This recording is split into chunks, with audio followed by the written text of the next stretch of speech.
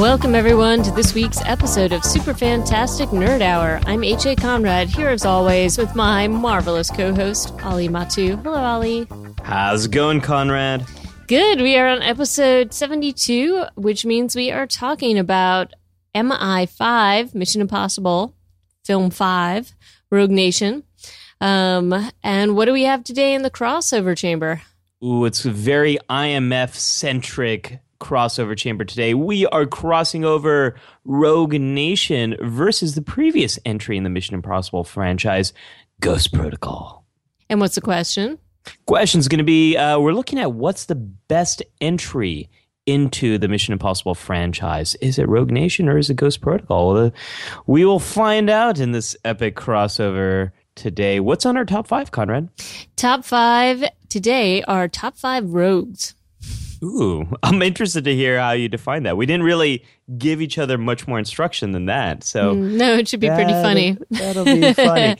And, you know, so we were talking, and this is going to be a very non-spoilery discussion. I don't really think the plot matters too much here in this discussion. I'd agree with you. But one thing I'm curious about, and one of the things I love doing on this podcast, Conrad, is we get to talk about these big franchises. Because if you do a podcast long enough, you end up diving into lots of different franchises because new entries keep coming along. What's your relationship with the Mission Impossible franchise? Well, I mean, I watched, my sister and I were a fan of the shows because they were on like Nick at Night, or I think they were Nick at Night anyway, or something like that. I know we watched it on TV Land or something like that, maybe. Yeah, the original show. Yeah, on repeat. And of course, those were fun shows as always. We were big MacGyver type fans, so anything to do with spies, that was kind of fun. And, she put on her tangerine lipstick was always a fun thing. You know what I'm talking about, right? Oh, yeah, I know what you're talking about. In any case,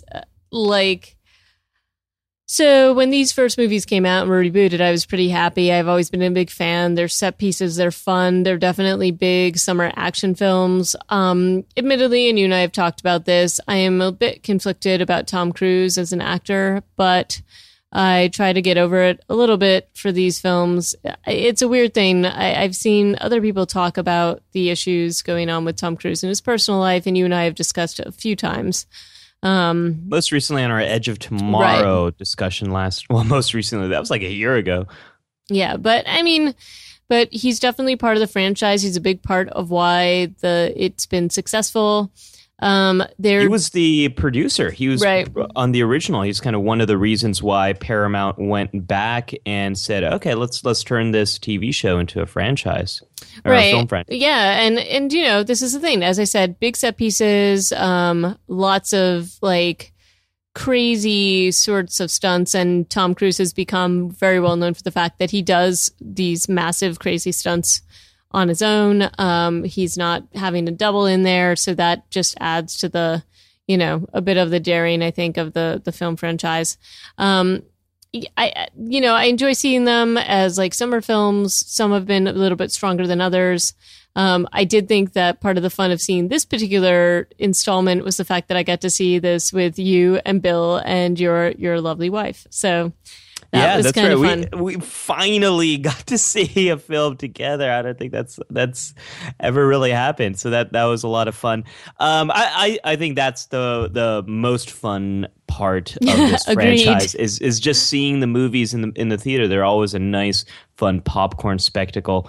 I loved the original show as well. I watched that really regularly with my dad.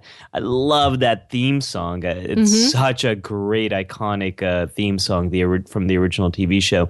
And the movies, I've really enjoyed all of them. When the original came out, I remember seeing that with my dad. We were really excited to go check that out. And then the second one, I saw that with my buddies from school, and we thought that movie was so awesome. Like when the motorcycle scene, when they like ride their bikes to each other, and then when Tom Cruise somehow like kicks up the gun on the beach to take out the bad guy. It makes no sense, but it's awesome. And all of the films have had at least one really iconic set piece. It's usually happens during a heist sequence. And the best, I think, remains the original set piece when when Tom Cruise's character is hanging on those high wires. Yep. And it's just so suspenseful. So I think this has kind of been the American answer to James Bond.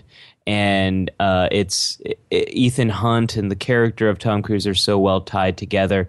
And they've always been a lot of fun, I would say. Even at their worst, they're still fun films. So and I'd also like to say, like, every single installment has had a different director. Yeah, so that's been kind of interesting to see everybody's vision about what Mission Impossible is to them. Yeah, we've seen such different visions. Like, I mean, with each one, Brian De Palma gave us a much more of a kind of in the original, like a kind of a mystery, find this mole, whodunit kind of thing. John Woo's Mission Impossible 2 is this very stylized action. J.J. Abrams. Don't forget about the doves in that one. Oh, the doves, yes. There's like, and the when our two leads, like, they get locked in this car turning around sequence, kind of dancing in the street.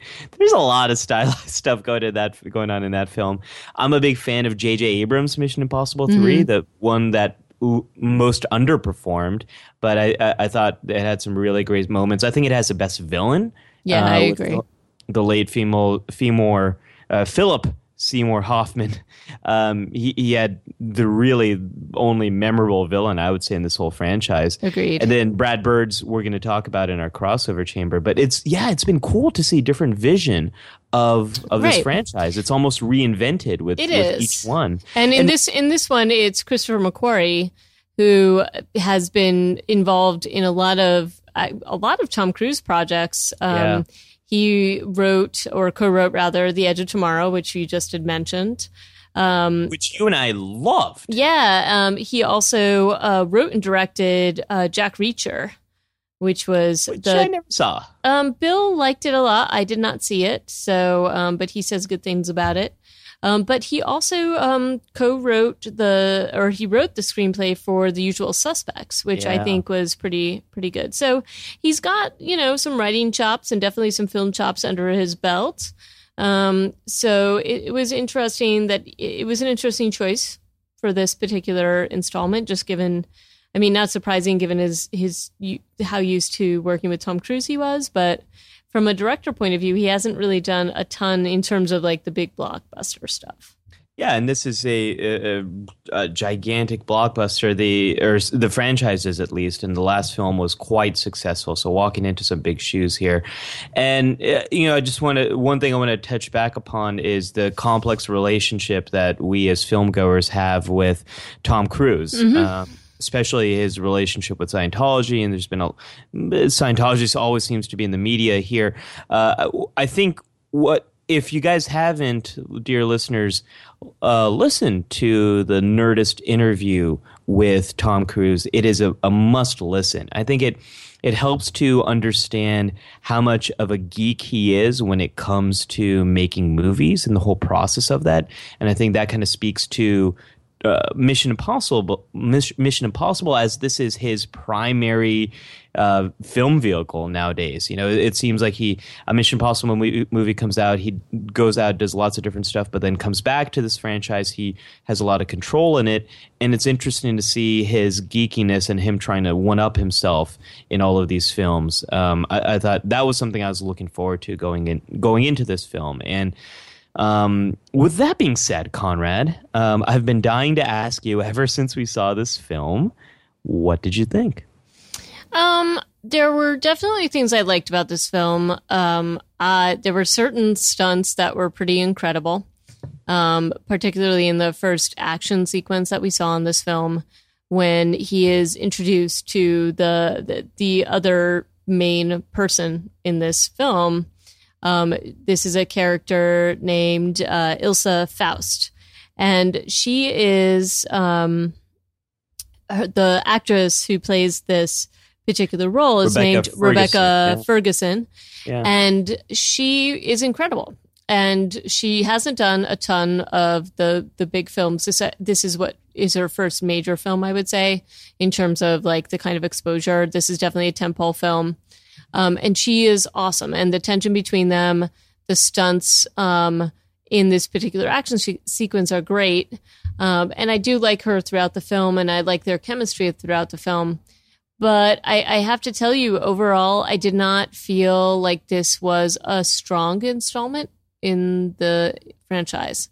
I felt like it almost felt like a parody of a Mission Impossible film, or just sort of like a very tropey, like formulaic Mission Impossible installment. And I don't know exactly why I felt that way. And there were parts that I truly enjoyed. But we'll get into this, I guess, in the crossover chamber, but compared to the last installment, it felt a little flat to me. Yeah, my feelings about this is I had a good time. The set pieces were a lot of fun. It did feel very laggy when it got into the plot stuff, and this is kind of one reason why I didn't really want to talk about the plot at all, because it's just so. I don't want to say it's dumb, but it's just it's not. There's not much of it. It's Agreed. A pretty basic story. It's like Tom Cruise is in a situation of peril. His actions will either save the world, or his inaction will lead to its destruction. And he has a team of people who help him out, and he goes through these impossible situations. That's kind of the but that's all. The plot is always the same for all these Mission Impossible films. You take that, you insert a MacGuffin, the MacGuffin changes. Sometimes it's a USB drive, sometimes it's like bioweapons, sometimes it's a mole, sometimes it's whatever it was in the last film. I don't remember. But these films are really memorable for how you feel. And I enjoyed the set pieces, but I thought there was a lot of laggy parts. And so I like Rebecca Ferguson's character a lot, too. I think she is a standout here. The rest of the team is great, too. Simon Pegg had a lot more to do here. His character of Benji had a lot to do. I've got some criticisms overall. And so, like, let's get into some of that. Can we talk a little bit about her character a little bit more, Rebecca Ferguson's character? Because I'm kind of tired of saying this, Conrad, and you probably know where I'm going to go here. But here we have, again, a film that's got like one female character, basically. Right? And she's white. And she's white. And British. She's a Swedish person playing a British person, so there's, it's a little international in that sense. But the thing that pissed me off the most, and like, this didn't have to happen. But again, the way I talked about this last, I think, in Mad Max, the way the camera hugged and sexualized her body annoyed me a lot, because it doesn't treat any male character the same way. So here we have, again, a director that is sexualizing the female character without really doing that to any other male character. And that, like, in a film especially that only has one female character. Now, she's awesome. She's like the best part of this whole film. I don't agree with you. I feel like it does do the same thing with Tom Cruise, with all of his running scenes, and with like his and quite frankly, a man at his age should not look like he's looking. It's kind of creepy. But I do think they do the same thing with him, and I think they do the same thing in these films that they do in James Bond. I'm not saying that's correct, but if you're talking about it being the American James Bond, that's what they do. It's tropey. I don't agree with it, but it's what I think they do exactly the same thing they do to him that they do to her, but just in a different way. I mean, he had his shirt off in one scene, but the camera didn't kind of zoom in on his chest for a scene, whereas we see her legs are highly sexualized. Her back is sexualized. She's walking in a bikini in a kind of slow motion a little bit. It just felt like... Yeah, but you know what? She's also she is a very fit, but a very realistic looking woman. which I Compared to think. what we're used to in Hollywood, I would agree. Well, Yeah. what I'm saying, what you normally see, she does look like somebody I believe would be able to do the things that she's doing. And she takes her heels off, thankfully. It's not dressed well. Like I hear what you're saying, but I also feel like as a spy, she is playing a role. So No. when she's going to the opera, she's dressed up as That's she true. is This is because true. she is playing a role because she's a spy. But she's equally comfortable in getting into a wetsuit and being able to go and rescue Tom Cruise's butt at a different point. So No, that is absolutely true. That this is a character with agency. Every time she was on screen, the movie became so much more interesting. She's a really great actress. She's a great character. It would have been nice to have more ladies in this cast. no, definitely. And honestly, like I actually felt like their use of Simon Pegg and Alec Baldwin and Vin Rhames, just felt a little boring to me. I mean, I disagree and I with you. love and I love Simon Pegg, and I'm glad he had a little bit more of an active role, and you got to see a little bit of an interplay between him and the Ethan Hunt character, and we saw some of that in Ghost Protocol. But I just feel like it just felt tired to me, and I don't know why. Like it didn't feel Those are the as scenes fresh.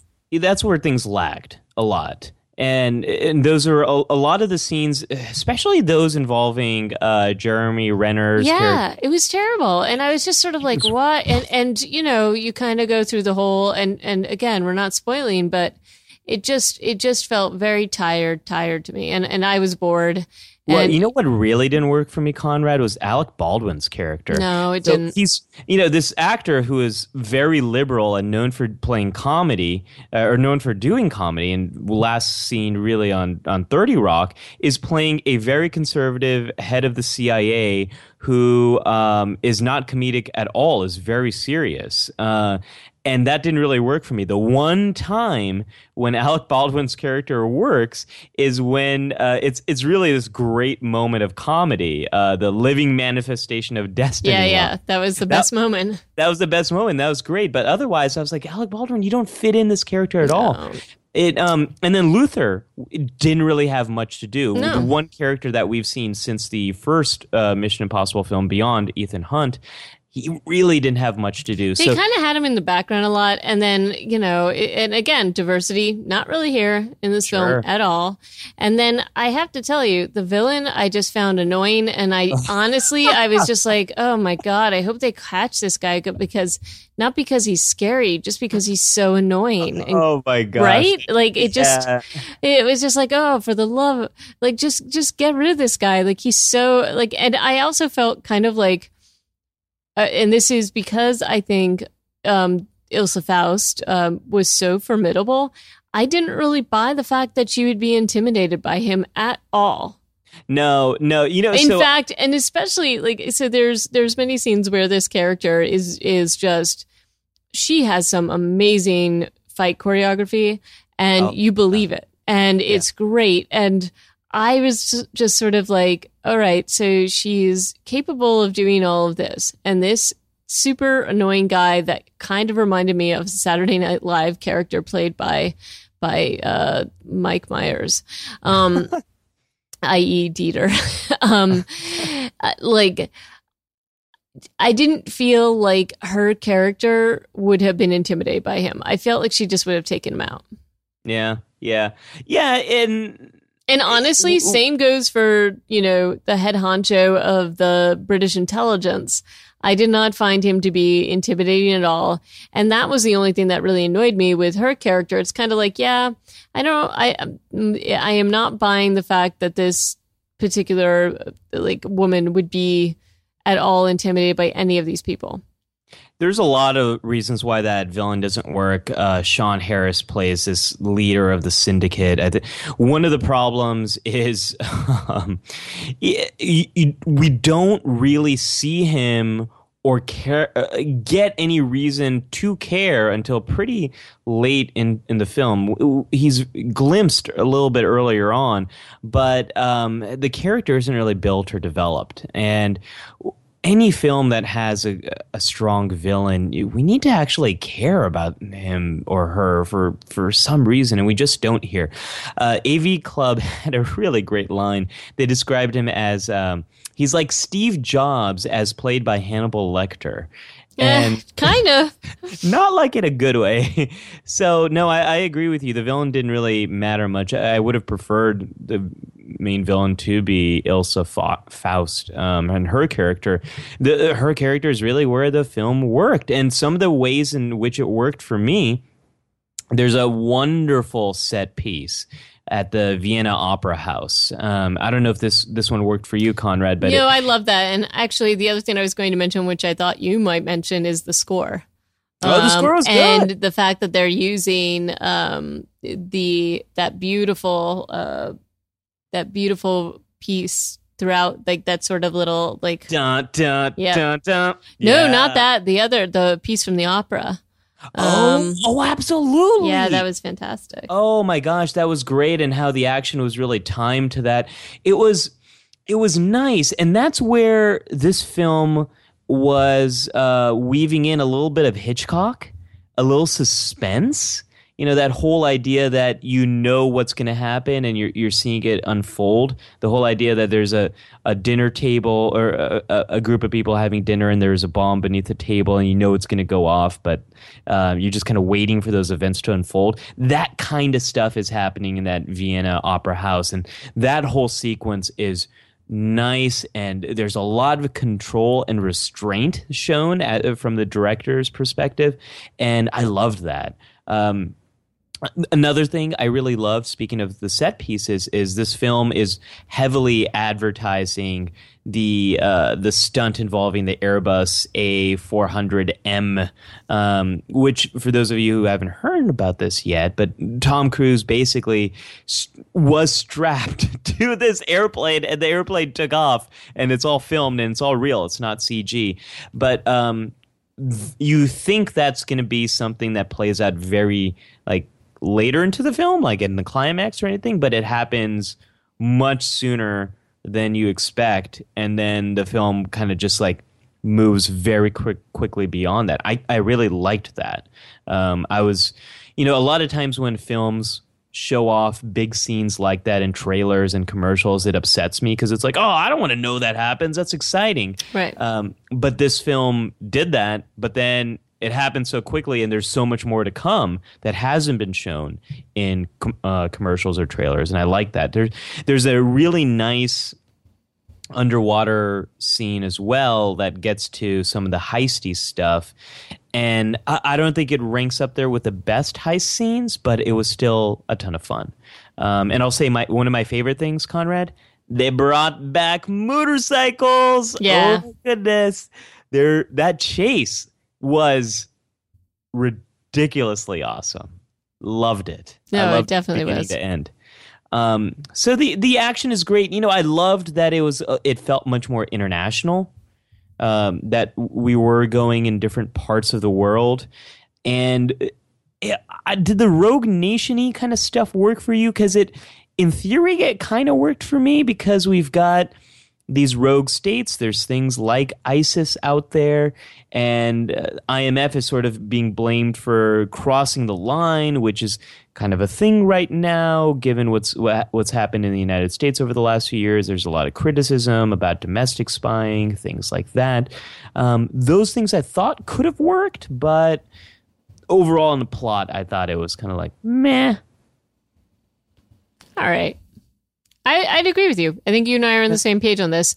When I'm realizing how cozy the seats were that we were sitting on, instead of paying attention to the film, that's when I knew that parts of it were not as successful as others. And that's where it gets laggy, and the pacing felt very draggy. Even though the film isn't that long, it does drag up there. So, right. I mean, how does this rank for the summer movie season? Because we're getting close to the end. There's not much left, Conrad. We are. I mean, I don't know. I enjoyed it and I had fun with it, so I don't want to seem as if I'm like that I'm disappointed that I saw it. You know what I mean? I did have fun and I had fun watching it, but I wasn't as impressed with it as I have been with other things. So I'd say, I don't know, in my rankings. Did you like it more than Ant-Man? No, actually. Huh. So yeah, I'd rank Ant-Man above it. Huh. What's above Ant-Man? Out of curiosity. I don't know. I'd have to look back to what we watched this summer. We've watched so many films. But we watched a lot. I think Mad Max and Inside Out are probably the standouts for me. I have not yet seen Inside Out, though I've heard very good things. I think Mad Max definitely stood out just for like on a lot of levels. In every which way, Mad Max is the film of the summer. I think it's what it's contributing to the art of film is great. What it's contributing to the franchise is fantastic. Everything about it was amazing. I think I had as much fun with Mission Impossible 4 as I did with Ant-Man.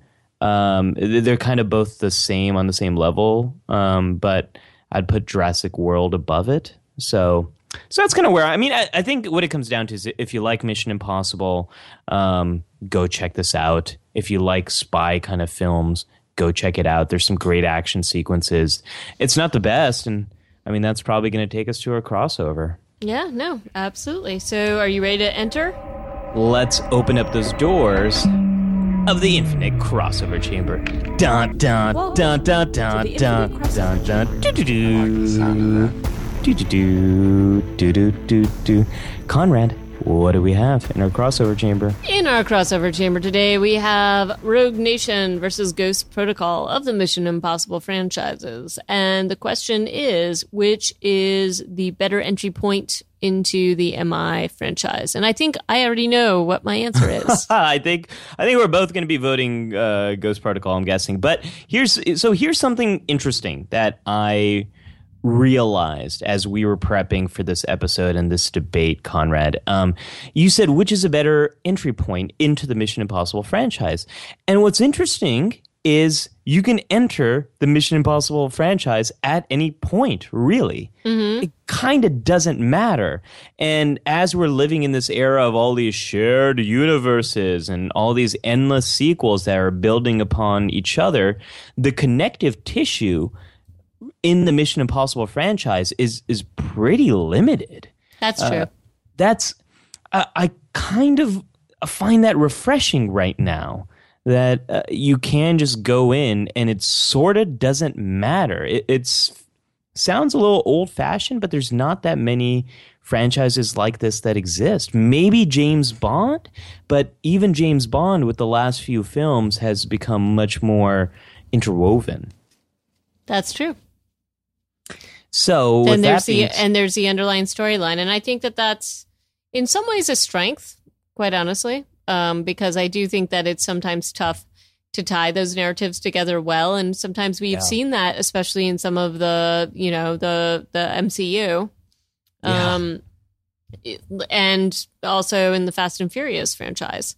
Yeah. Every once in a while, it just becomes a little bit thin and difficult and unwieldy, and then they have to do some things that make absolutely no sense, or there's a lot of contradictions. So I actually kind of like the fact that you could pretty much watch any of these and be okay. Yeah. And still enjoy everything. And I'm not saying that there are no storylines, because there are definitely some things that you have a little bit of a chuckle and they're a bit meta about, but I definitely think that if this just came on, that is a strength, because anybody could watch this and then be like, oh wait, there's 4 other films, I'm gonna go watch those, so Yep. No, and there's some mention in Rogue Nation of the events in Ghost Protocol, but it happens really quickly, and it really doesn't matter. So Ghost Protocol, a film that came out about 4 years ago. This is a very fast turnaround time to Rogue Nation, real quick. But Ghost Protocol was a film directed by the great Brad Bird, who we've talked about before with Iron Giant and The Incredibles. Conrad, what did you think of Ghost Protocol? I actually really enjoyed it. I thought it was fantastic. I thought that the different places that they went were really good. I really enjoyed that film a lot, and I feel like I even may have seen it twice. Yeah. It was a really beautiful film, and I feel like Brad Bird gets it and truly excelled, especially at the visuals of that. I thought that there were so many pieces of that were so fast moving. I did not feel like it was draggy.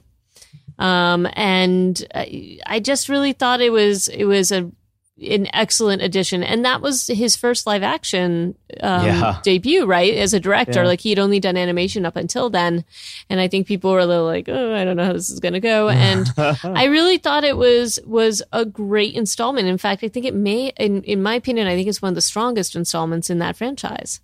So from my point of view, there's really no question. I think that hits you hard. And I did not feel some of the sort of laziness that I was perceiving in the latest installment in Rogue Nation. I loved Ghost Protocol. I wasn't expecting big things from it. For some reason, I just didn't really see much of the marketing, and I was a little miffed that Brad Bird was making a live action film as well. But all that being said, the film was amazing, and it's such a nonstop action ride. It in some ways feels like Mad Max, not to the degree that Mad Max Fury Road is a nonstop, like 3 action sequences. But Ghost Protocol felt like that. Like, it was set piece after set piece after set piece, all that served the overall storyline. And it was just a ton of fun. It had a little bit of connective tissue as well with the previous film. I liked that. It introduced Jeremy Renner's character, who I thought would be fleshed out more in Rogue Nation, which did not happen. Nope. Not and at in fact, all. I feel they used him so horribly in this. It was just, it was a disappointment. Yeah, no, it kind of felt like Hawkeye in the Avengers. Like, he had nothing really to do. He was just kind of there. Ghost Protocol is a really great film, and yeah, you're right. It felt big. It felt international. The really great, memorable set piece, Conrad, with Tom Cruise walking on the Burj Khalifa. I loved that he filmed that himself. He didn't film it himself. He performed that action sequence himself. And I still remember when I saw that film in IMAX, and that's another big difference here. That Ghost Protocol had like 29 sequences that were filmed in native IMAX format. So when you saw it on IMAX screen, it filled up that whole square aspect ratio, which is not true of Rogue Nation. It has 0 scenes filmed in IMAX, even though it's being broadcast in IMAX, but it still has that rectangular format. Anyways, when the camera first kind of comes out of the world's tallest structure there, the world's tallest building, I don't have a fear of heights, but I got vertigo. Oh yeah. I was so scared. I was so scared. Like you know that feeling when you're like, well, I don't know, because some people who are not afraid of heights probably don't have this, but I have this thing where like my palms like just kind of sweat, and then I have this need to get as close to the ground as possible, which I did not actually do while watching this film, but I was very tempted to do that. Oh yeah, and there were no moments like that in Rogue Nation for me. Well, no, there were not. And there was one moment where I sort of ducked.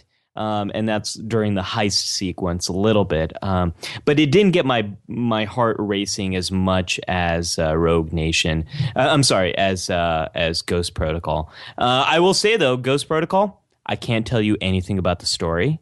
All I know is the climax sort of happens in a parking structure in India.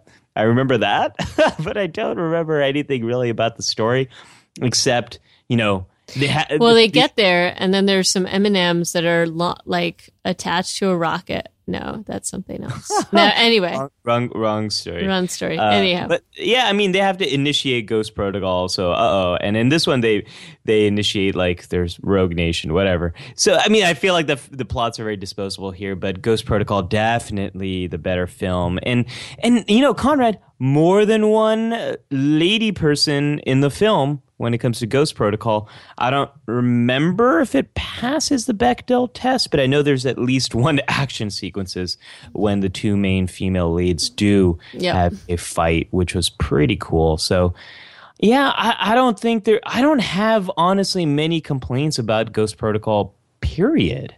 I really thoroughly enjoyed that film. I saw it twice too, I think, in a movie theater. So there we go, Conrad. I think it's unanimous. Yeah, it's an unanimous. So, dear nerdlings, let us know what you think of Rogue Nation versus Ghost Protocol.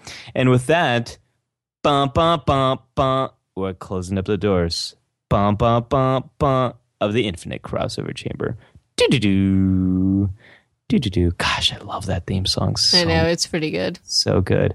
That's what I'll say about these Mission Impossible movies. Just seeing Ethan Hunt do something awesome and then hear that score play is like one of the greatest moments of cinema. Much like seeing James Bond do something awesome and then his scores. Bum, bum, bum, bum. So good. So good. Anyways, Conrad, before I switch this over to Super Fantastic Music Hour, what are we talking about in our top 5 today? Today, we are talking about top 5 rogues. There were a lot of honorable mentions here. It was tough to keep those to 5. How'd you define rogue in your mind? Because rogue can sometimes be considered a good thing, and sometimes it can be considered an evil-y thing. Generally, a rogue is somebody that it's a little bit of a little bit of an anti-hero to some extent, but Okay, you can but typically they're charming and playful, and even though they're capable of doing bad things, you kind of like them anyway. They're super charming. That's how I define it. So I agree with you. They're like scoundrels who break rules and do their own things sometimes, but I kind of focused in on characters that were likable, and I really enjoyed them being roguey. Right. So what's your number 5? My number 5 is Rogue from X. No, it's not. I was wondering if that would happen. No, but it is. She's really not much of a rogue. She's not a rogue, even though she's called Rogue. So, she gets the name, but not really the attitude. Mystique is more of a rogue, I would say. Yeah, I'd say Mystique is more of a rogue. My number 5 is Sawyer from Lost. Oh my gosh, honorable mention for me. Yeah, because Sawyer is a character like you really know that you shouldn't like him because he does these like terrible things, but he's also kind of adorable. He's got a good heart. Eventually, he does right, but sometimes. But there's this thing about him that's very charming and likable. He's also always dropping these massive pop culture references left and right, which I love. Yep, and he's also always reading a book, which I also love. So, of course, I love Sawyer. And he chose the name Sawyer. Right. Once you find out his backstory, that's great. Yeah, good pick. My number 5 comes from Star Wars, and it is not who you'd think. And I didn't choose that person because everyone chooses that person. Yeah, he's in my honorable mentions. Of course he is. Of course he is. And we all love him. But I also love Lando Calrissian. Oh, he's a rogue. He is a rogue, right? And what's cool about Lando Calrissian, we all know his story from Empire Strikes Back and Return of the Jedi, but he had a really great episode in Star Wars Rebels. And Billy D. Williams renewed his role, reprised. He reprised his role in Star Wars Rebels, and he's very roguey in that episode. So I really like that character. I hope we get to see this character again at some point in this sequel trilogy. So Lando is my number 5. Cool. What's your number 4? Oh, I'll give you my number 4, Conrad. It is Captain Jack Sparrow. Coming at you from Pirates of the Caribbean, Curse of the Black Pearl. And again, I think I've talked about... That was like my number 3. Oh, cool. There we go. Well, we both really like this character. We've talked about Pirates before, and you and I both really like that original and have less positive feelings about the sequels. But he's just, pirates are actually like really bad scoundrels. They're like, historical pirates are like a bad thing. Modern day pirates, a bad thing. Like, pirates do bad things. But Captain Jack Sparrow in this Disney pirate is a total lovable rogue and often doing wacky, wild things. Why is he your number 3?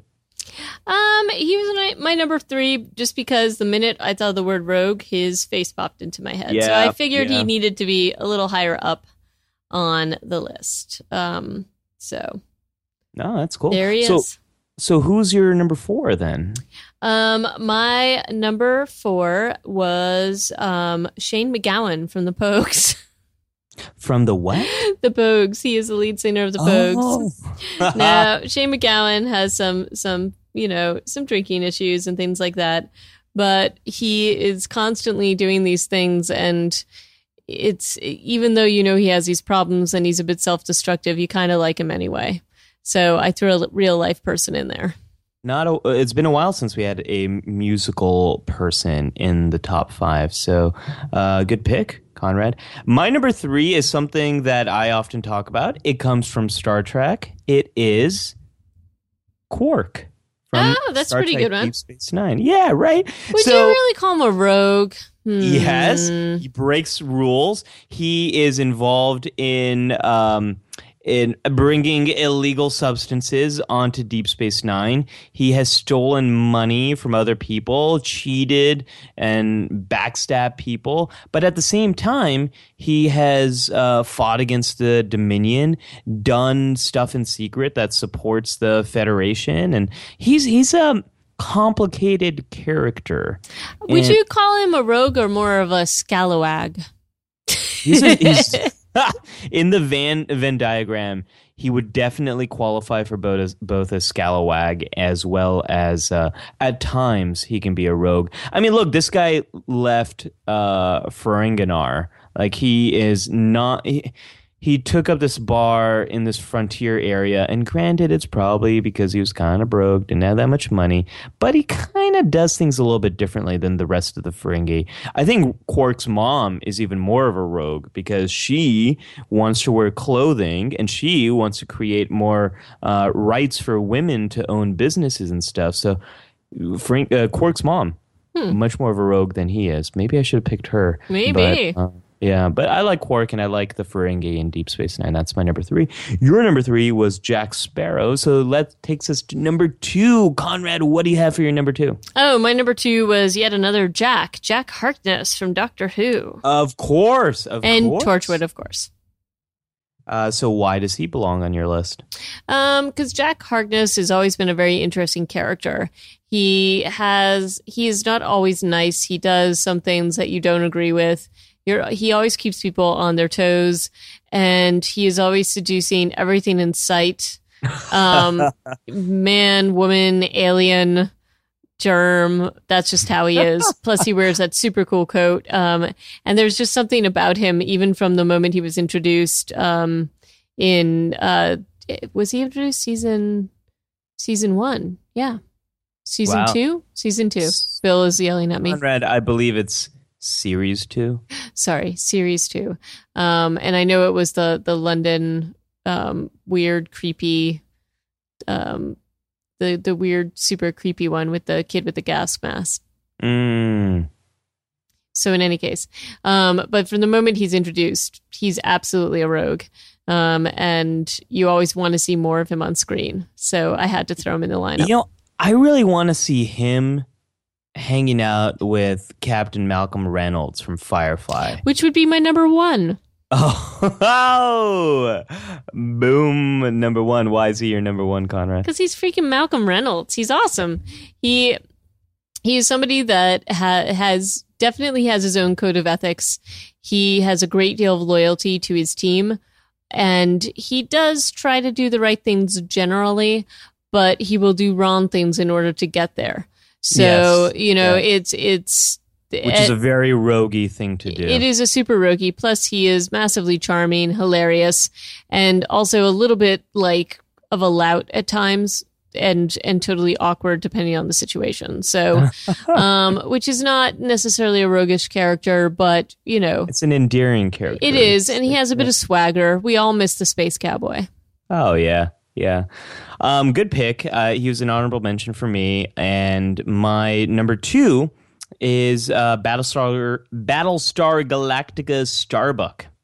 So she's definitely a rogue. Not only is she awesome and one of the best fighter Viper pilots in the whole fleet, but she breaks the rules. She does what she wants to. When she gets pissed off at Colonel Tai, she punches him in the face.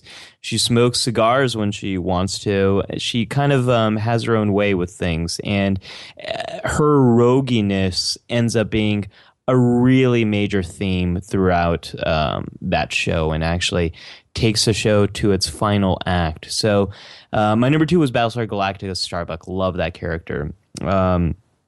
Number 1 for me is a real person. I felt like I should have at least one real person, but also a fictional character from Catch Me If You Can, Frank Abagnale Jr. Nice one. Yeah, right. Like I really like that film, Catch Me If You Can.